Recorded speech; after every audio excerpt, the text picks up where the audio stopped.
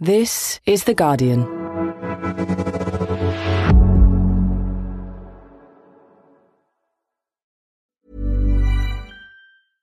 Bereit für eine smartere Arbeitsweise? Mit Asana sorgen Sie in Teams jeder Größe für mehr Klarheit und Verantwortungsbewusstsein. Verknüpfen Sie Ihre Arbeit mit Unternehmenszielen, damit Sie immer wissen, was planmäßig verläuft und welche Arbeiten gefährdet sind. Erreichen Sie schneller bessere Ergebnisse und automatisieren Sie Workflows im Unternehmen. Asana, a smarter way to work. Kostenlos unter asana.com testen. asana.com.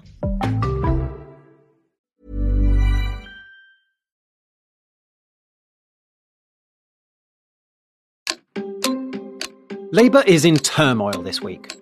Once again, the party is battling antisemitism within its ranks.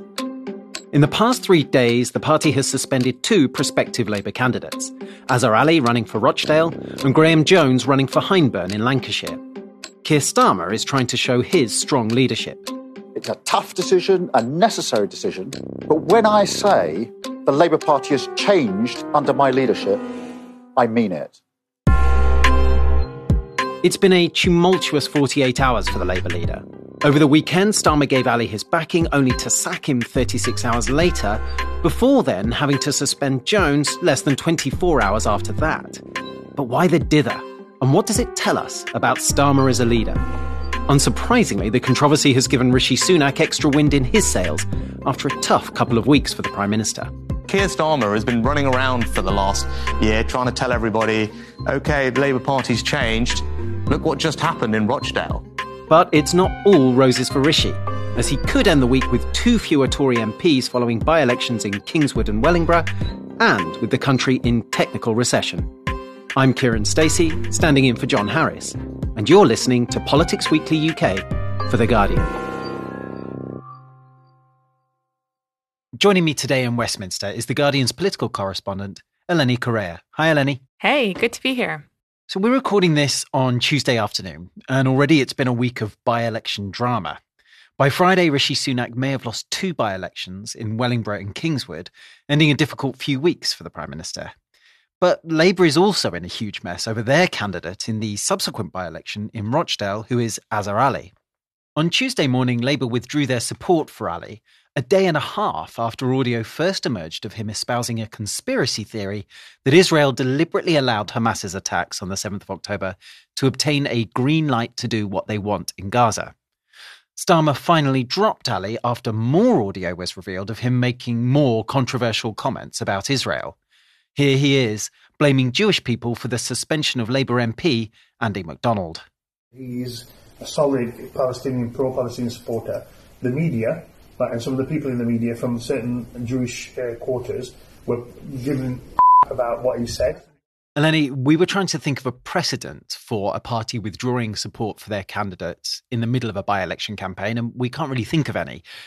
So what we've ended up with is Labour going into this by-election officially with a candidate, but they're not going to campaign for him. Is that what we're seeing right now? Yeah, that is what we're seeing. It's such a strange situation. I really can't think of another time when this has happened. And it's actually quite complicated and knotty in the sense that Azhar Ali will still appear on the ballot paper in Rochdale as the Labour candidate. So people going to vote on Thursday will get ballot papers that say he's a Labour candidate. But the party's not campaigning for him, it's not supporting for him. And if he does get elected, he will sit as an independent MP, so he will never have the Labour whip. And it's possible that he could still win because a lot of people who don't follow politics as closely as we do day to day will just go to vote on Thursday and they may well just vote for him as a Labour candidate. Right, and a lot of people will have voted for him already using postal votes. That's also true, yeah. Labour initially supported Ali after he apologised for those initial comments. Pat McFadden, who is Labour's campaign coordinator, was around giving interviews on Sunday supporting Azhar Ali, saying his comments were wrong, but that Ali had apologised for them. But by Monday night, more audio of Ali's comments was released, and McFadden was once more on the airwaves, this time rolling all of that back. Information has come to light about comments he's made on not just one occasion, but more than that, which has meant we've had to take the difficult decision to withdraw support from his candidacy. Eleni, this obviously has ramifications for Rochdale, but it also tells us something interesting about Starmer's leadership, especially the week after that agonised decision to drop the £28 billion green spending plan. What do you think we're learning about the Labour leader and the way he approaches leadership? Yeah, it's a really interesting question. I think the question that everybody has been asking themselves over the past 24, 48 hours is, why did Keir Starmer stick by his candidate when he had made such egregious comments, such unacceptable comments, when he's been so quick to act in the past against MPs who have made comments that he deemed anti-Semitic?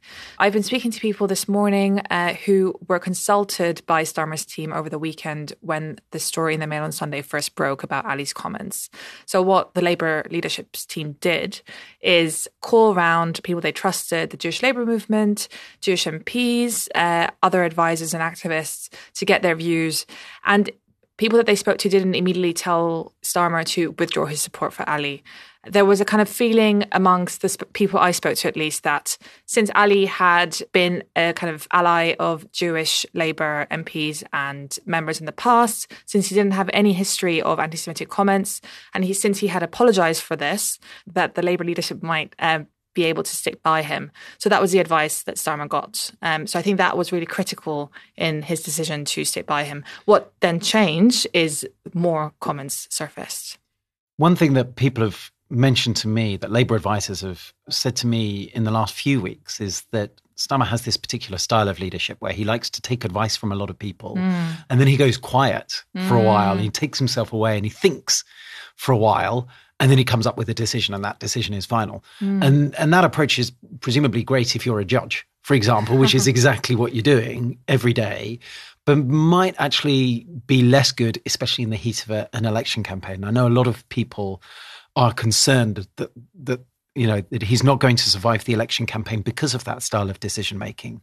Yeah. But there is an alternative explanation here, and one that some on the left are putting forward, that this is his indecision was not because he was making his mind up, but because of factionalism, and that he's been more willing to support candidates from the centre or the right of the party than those from the left of the party. And let's just talk about a couple of those. Andy MacDonald, whom we referenced earlier, he was suspended after he spoke at a rally urging for peace and used the phrase "from the river to the sea," while Kate Ossamore on Holocaust Memorial Day sent an email that urged people to observe other genocides and included Gaza in a list of them.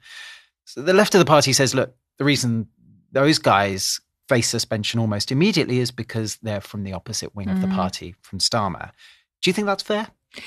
Well, I mean, I think it's a really good point in that the Labour leadership should have seen this coming. I mean, looking at what Ali said and looking at the leaked comments that were reported in the Mail on Sunday, they were really, really unacceptable and much worse than things that MPs on the left have said and been suspended for. But it was pretty clear that there would be huge backlash to Labour sticking by its candidate in this case. And it was very clear that they would face accusations of factionalism because, as you say, MPs on the left of the party have been treated much more harshly. So it would have been the politically smart thing to do, and I realise it's easy to say this now in hindsight, but it would definitely have been the politically smart thing to do to immediately withdraw support for the candidate and just avoid this whole complicated situation and all the Tory attacks that have ensued. Yeah, one Labour senior advisor said to me today, we should have realised from the beginning that the idea or the line that they tried over the weekend, which was that Ali had, quotes, fallen for a conspiracy theory, was never really going to work. I mean, you're either badging your candidate as stupid or anti-Semitic. So please vote for a candidate who just fell for online conspiracy theories. Yeah. Obviously, one of the things this has served to do is bring up all of those divisions that Starmer thought maybe he'd put to bed between the Corbynites on one hand and the centrists on the other. You've been talking to Labour people all day. How are they feeling? Is the party as divided as it was, say, a couple of years ago? Has Starmer got a handle on all of this? It's an interesting question. I mean, I think the left of the Labour Party has been very frustrated and very unhappy with Starmer for a while. This is the first time we've seen their attacks and their criticisms actually have a little bit of cut through more because of the situation, because of the kind of obvious difference in which this case was handled and MPs on the left were handled. I think the thing is most Labour MPs are not from the left of the party. So by and large, they're still behind the leadership. I mean, a lot of them are privately very unhappy with the way that this was handled and the way that this is all developed. The Labour membership has also changed. So a lot of Corbyn supporters have left the membership. Starmer supporters have joined. So the makeup of the kind of grassroots has also changed. So overall, I think, Starmer has still a really good hold on the party. And because the party's on its way to winning, if we believe the polls in the kind of next year, very few people want to jeopardise that. Yeah, 20-point lead in the polls, as you say, can mask a lot of divisions below the surface. I guess the problem is if that becomes 10 points or 5 points, then this all comes up again. But let's just talk again about Rochdale for a second. We've got this completely bizarre situation where there are 3 people on the ballot who have been at one point or another elected Labour Party officials, but none of them are actually running with the support of the party. So aside from Ali himself, there's George Galloway, the controversial former Labour MP who's standing for the Workers' Party, and another former Labour MP, Simon Danchuk, who's standing for Reform UK. Who's the real threat here, do you think, as far as the Labour Party is concerned? So over the weekend and today, what Labour activists and Labour MPs were talking about is the threat of Galloway and their concerns that all of this means we might see George Galloway elected and George Galloway returned to the Commons. And they worry that that will mean just a more divisive atmosphere. He's a real kind of firebrand. He says controversial things. I think as far as most people are concerned, Galloway is the biggest threat here. And that is one of the reasons why originally some people were calling for Starmer to stick by Ali because they thought that he would be able to then stop Galloway from being elected. And they saw Galloway as the greater evil. And of course, the Conservatives have seized on this. Here is Rishi Sunak speaking at a People's Forum hosted by GB News on Monday night. A candidate saying the most vile, awful conspiracy theories, anti-Semitic. And what happened? He stood by him, sent cabinet ministers to support him until, under enormous media pressure, has decided to change his mind. That's not principled at all. But the reality is, for the Conservatives, things aren't looking that much brighter. Sunak could end this week losing 2 by-elections, and that would set a post-war record for the biggest number of Conservative by-election defeats in a single parliament. If he does lose, it seems likely we'll see another round of noises off from those in the party who want to oust Sunak as Prime Minister altogether. Eleni, do you have a sense of what we might see from the plotters? Well, they've been a little bit quiet for the past couple of weeks, maybe. But we do know there is this group of former advisors, MPs, that are out to get Sunak. And this moment is one of the moments that they've been waiting for. So if the Tories do lose these 2 by-elections this week, they've made it clear that for them, that's a kind of crunch point at which we may well see another wave of criticism and attacks undermining Sunak. I mean, what form will that take? It's possible that we might see, say, other MPs joining, at least one other MP perhaps, joining in calling for Rishi Sunak to resign as Tory leader before the next election. These people are people who have been in government, fairly recently. So they have information that could be damaging to Rishi Sunak. So we might see more leaks to the media, with damaging information is another kind of possible behind the scenes thing that the rebels have been working with. So, I mean, this is a real kind of crunch point. And the next one is probably the local elections. So if the Tories do lose those 2 seats, then it's a kind of real danger point. Well, Eleni, thank you very much for speaking to us. Thanks very much for having me on. Just after I spoke to Eleni, the 2 of us had to jump on another breaking news story, as fresh audio emerged from that meeting, this time from Graham Jones, Labour's candidate in Hyndburn. Jones was recorded using the term effing Israel and said that Britons who volunteered to fight with the IDF should be locked up, which is, as a matter of law, incorrect. Unsurprisingly, he was suspended from the party almost immediately and is expected to be removed as a candidate soon. Over the next few days, reporters are going to be trawling through both what happened at that Hyndburn meeting and what any other Labour candidate has said about Israel or Gaza. If Labour's vetting procedures are anything other than watertight, I would expect more revelations to come and more pressure on the Labour leader. OK, let's pause here for a minute. Up next, we'll go through some of the economic news from this week and what it means for our bank balances and the election to come. I'm Grace Dent, and friends, I am back with some more helpings of comfort eating from The Guardian. I'm welcoming a host of fabulous guests, from David Baddiel to Katie Price, and from Amol Rajan to Kathy Burke, and they'll be revealing the tastes they turn to when in need of solace and cheer. Comfort Eating returns on the 13th of February with new episodes released every Tuesday. Listen wherever you get your podcasts.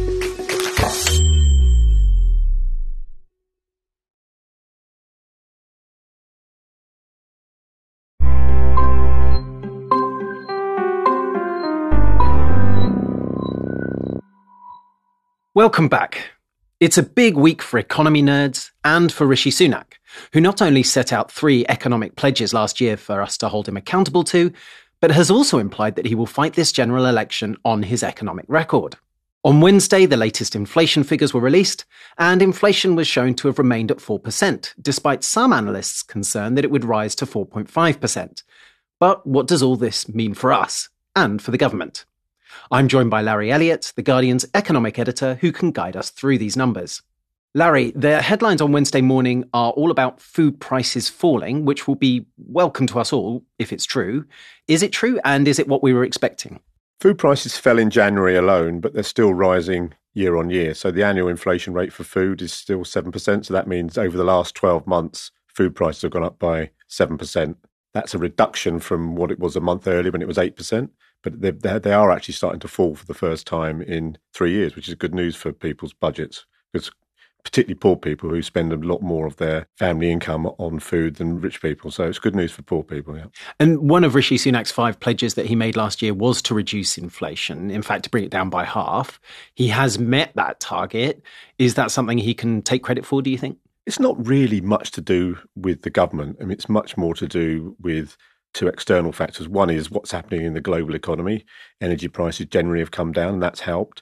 And also, the Bank of England has whopped interest rates up 14 times between December 2021 and August 2023. And that's actually slowed the economy and squeezed inflationary pressure out of the economy. And so those 2 factors are much more important than anything Rishi Sunak or Jeremy Hunt has done, although they'll clearly claim credit for it. And obviously the Bank of England has this inflation target of 2%. Do we have any sense of when that might be hit, if ever? And do you think that that will again be something the government tries to take credit for? It's going to be hit fairly soon, actually. It will be hit probably in April or May for 2 reasons. One, the annual inflation rate is the price increases that you've seen in each of the last 12 months. So there's some big increases from this time last year, which will fall out of the 12-month and 12-month comparison. And also energy prices are coming down. So the April energy price cap, which is the limit that people have to pay for their energy, is going to be much lower, and that will cut the inflation rate. So we are going to see it come down fairly quickly from 4%, could be 2% by April or May. Right. But of course, we have seen this huge rise in inflation over the last couple of years. Prices are much higher than they were before, the conflict in Ukraine, for example. Is it fair to say that most people probably don't feel better off at this point than they did maybe a couple of years ago? Yeah, because you're right. Inflation is coming down, but that doesn't mean to say that prices are coming down. It just means that prices are going up less quickly than they were a year ago. And that's substantially the case. And people should start to feel a little bit better off now because wages are rising more quickly than prices. In the last 2 years, what's been happening is that prices have been rising much more quickly than people's pay has been rising, which has made them worse off. That's flipped around in recent months. Wages are starting to rise more quickly than prices are rising, and therefore people's living standards are starting to improve a little bit and gradually. I mean, it's not spectacular, and it's probably a bit late in the day for the government if it's fighting an election this year, if you're honest. I mean, what governments like to do is to have 2 or 3 years of rising real incomes towards the end of a parliament and get a good feel-good factor going. It's hard to see where that's coming from, really, this time. It's very late in the day. Yeah. And then, of course, on Thursday morning, we're going to see GDP figures published that will tell us whether, in fact, the UK entered a recession, a technical recession, towards the end of 2023. Now, we're speaking 24 hours before those numbers come out, so we can only speculate on what they might say. But can you just tell us exactly what we mean when we say the economy's in recession? A recession is where the economy falls for 2 consecutive quarters. So if you think about national output, which is what GDP measures, the money value of what's produced in the economy, if that falls for 2 consecutive quarters, that's technically a recession. It's a bit of a spurious definition, if I'm honest, because you could have a period where you have one quarter where the economy falls dramatically and then another quarter where it just rises marginally, and that wouldn't be considered a recession. Or you can have 2 quarters where it falls very, very slightly, which is what happened in the final 6 months of 2023, perhaps. And that does technically qualify as a recession. So, but essentially the story of the economy in the last 2 years is it's been going sideways. I mean, there hasn't really been any growth in the economy since the first few months of 2022. Since then, it's pretty much flatlined. And in terms of people's real incomes per head, because the population's been rising, people's income per head over that time has been falling, and which is why people's living standards have been eroded. Right, because when people hear the word recession, they kind of think back to big crashes. Now, they, like 2008, for example. We're not in that situation, are we? Or could we be soon? 2008 was a proper recession. The economy contracted for 5 or 6 quarters in a row. And if you take the peak to the trough, it was about a 6% fall in GDP. So that's a recession. That's a proper recession. Yeah. And also what people often think about is when they're losing their job or when they know someone who is losing their jobs. And people really haven't been losing their jobs in any real fashion in this period of stagnation. The labour market has remained pretty strong. Well, and it won't surprise you that Tory advisors that I've been speaking to in the last few days are very keen to stress this difference between a big recession. A proper recession is, you call it a technical recession. They insist that if the numbers show that there's negative 0.1% or there was negative 0.1% growth at the end of last year, that isn't politically damaging. But I wonder if just the word recession being bandied about is going to damage him, even if we don't think it is a proper recession. I think in economic terms, it means diddly squat, really. Right. I mean, but in political terms, I think they're obviously trying to gild the lily there, your political mates down at Westminster, because clearly politically it is damaging for the government just to have the word recession used. I mean, if the economy contracts by even 0.1% in the final 3 months of 2023, it will be all over the news, and people will get the impression that the economy is not actually doing that well. I mean, and that is what matters politically. The government, it desperately needs people to think we've come through the really bad periods. There's light at the end of the tunnel. Things are going to get better. Don't let the other lot ruin our lovely recovering economy. And the idea that the economy is still in recession is a setback to that, clearly. Right, exactly. Don't go back to square one doesn't work so well if square one was growth and where you are is not. Exactly. So even if the economy is only technically in recession, it's not a good look for the government. Okay, so we're now less than a month away from the spring budget. Could be Jeremy Hunt's last big fiscal event before an election. We're not sure. What are you expecting we might see from the Chancellor? Oh, there's bound to be tax cuts. He's not been subtle about signalling them, has he? The Treasury people are trying to say that, that there's not much money to spare, and, that public finances are so weak, and he's in a worse position than he was at the time of the autumn statement 3 months ago. I mean, I just don't buy that. He will find some money down the back of the sofa somewhere or along the line. They will squeeze some tax cuts out of the next month or so, definitely. I mean, it's inconceivable that the government, who is 20 points old behind in the polls, is not going to have tax cuts in the last budget before election. I mean, I don't think it's necessarily going to be the last word on tax cuts before the election. Assuming the election's going to be late October, November next year, they might squeeze in another fiscal event, as they call it, another tax cutting episode before that. But this is the last time he's going to stand outside Number 11 holding up his red box. That red box is going to contain a speech which has some personal tax cuts in it, and I'd have thought that is nailed on. Yeah.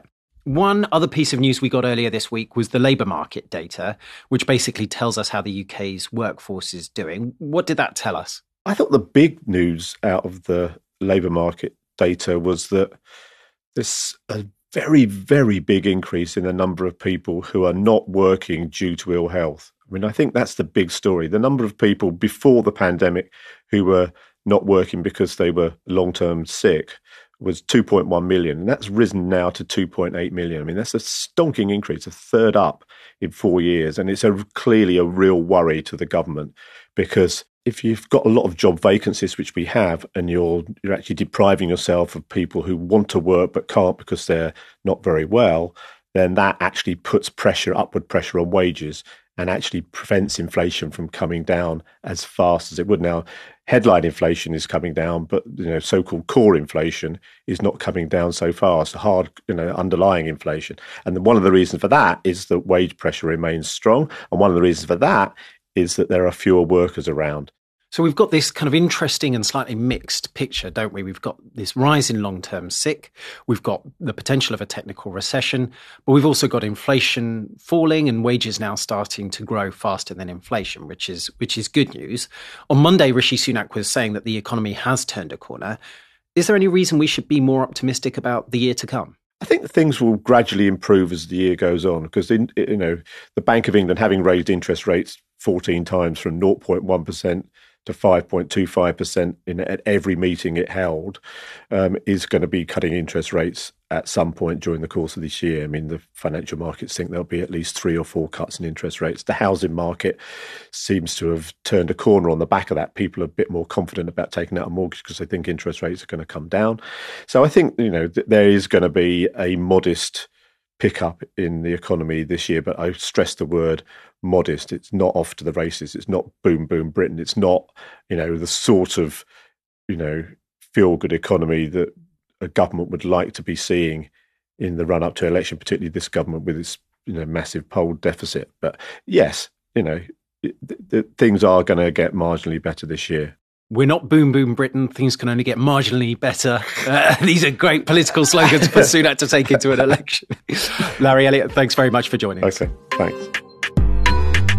Thanks for listening. I hope you enjoyed today's episode. If you did, make sure you subscribe to Politics Weekly UK, wherever you get your podcasts. If you want an in-depth look at what is going on in Rochdale, then you can listen to our sister podcast, Today in Focus, where Nosheen Iqbal is speaking to The Guardian's North of England editor, Helen Pidd. This episode was produced by Eli Block, music by Axel Kakoutié, the executive producers are Maz Ebtahaj and Nicole Jackson.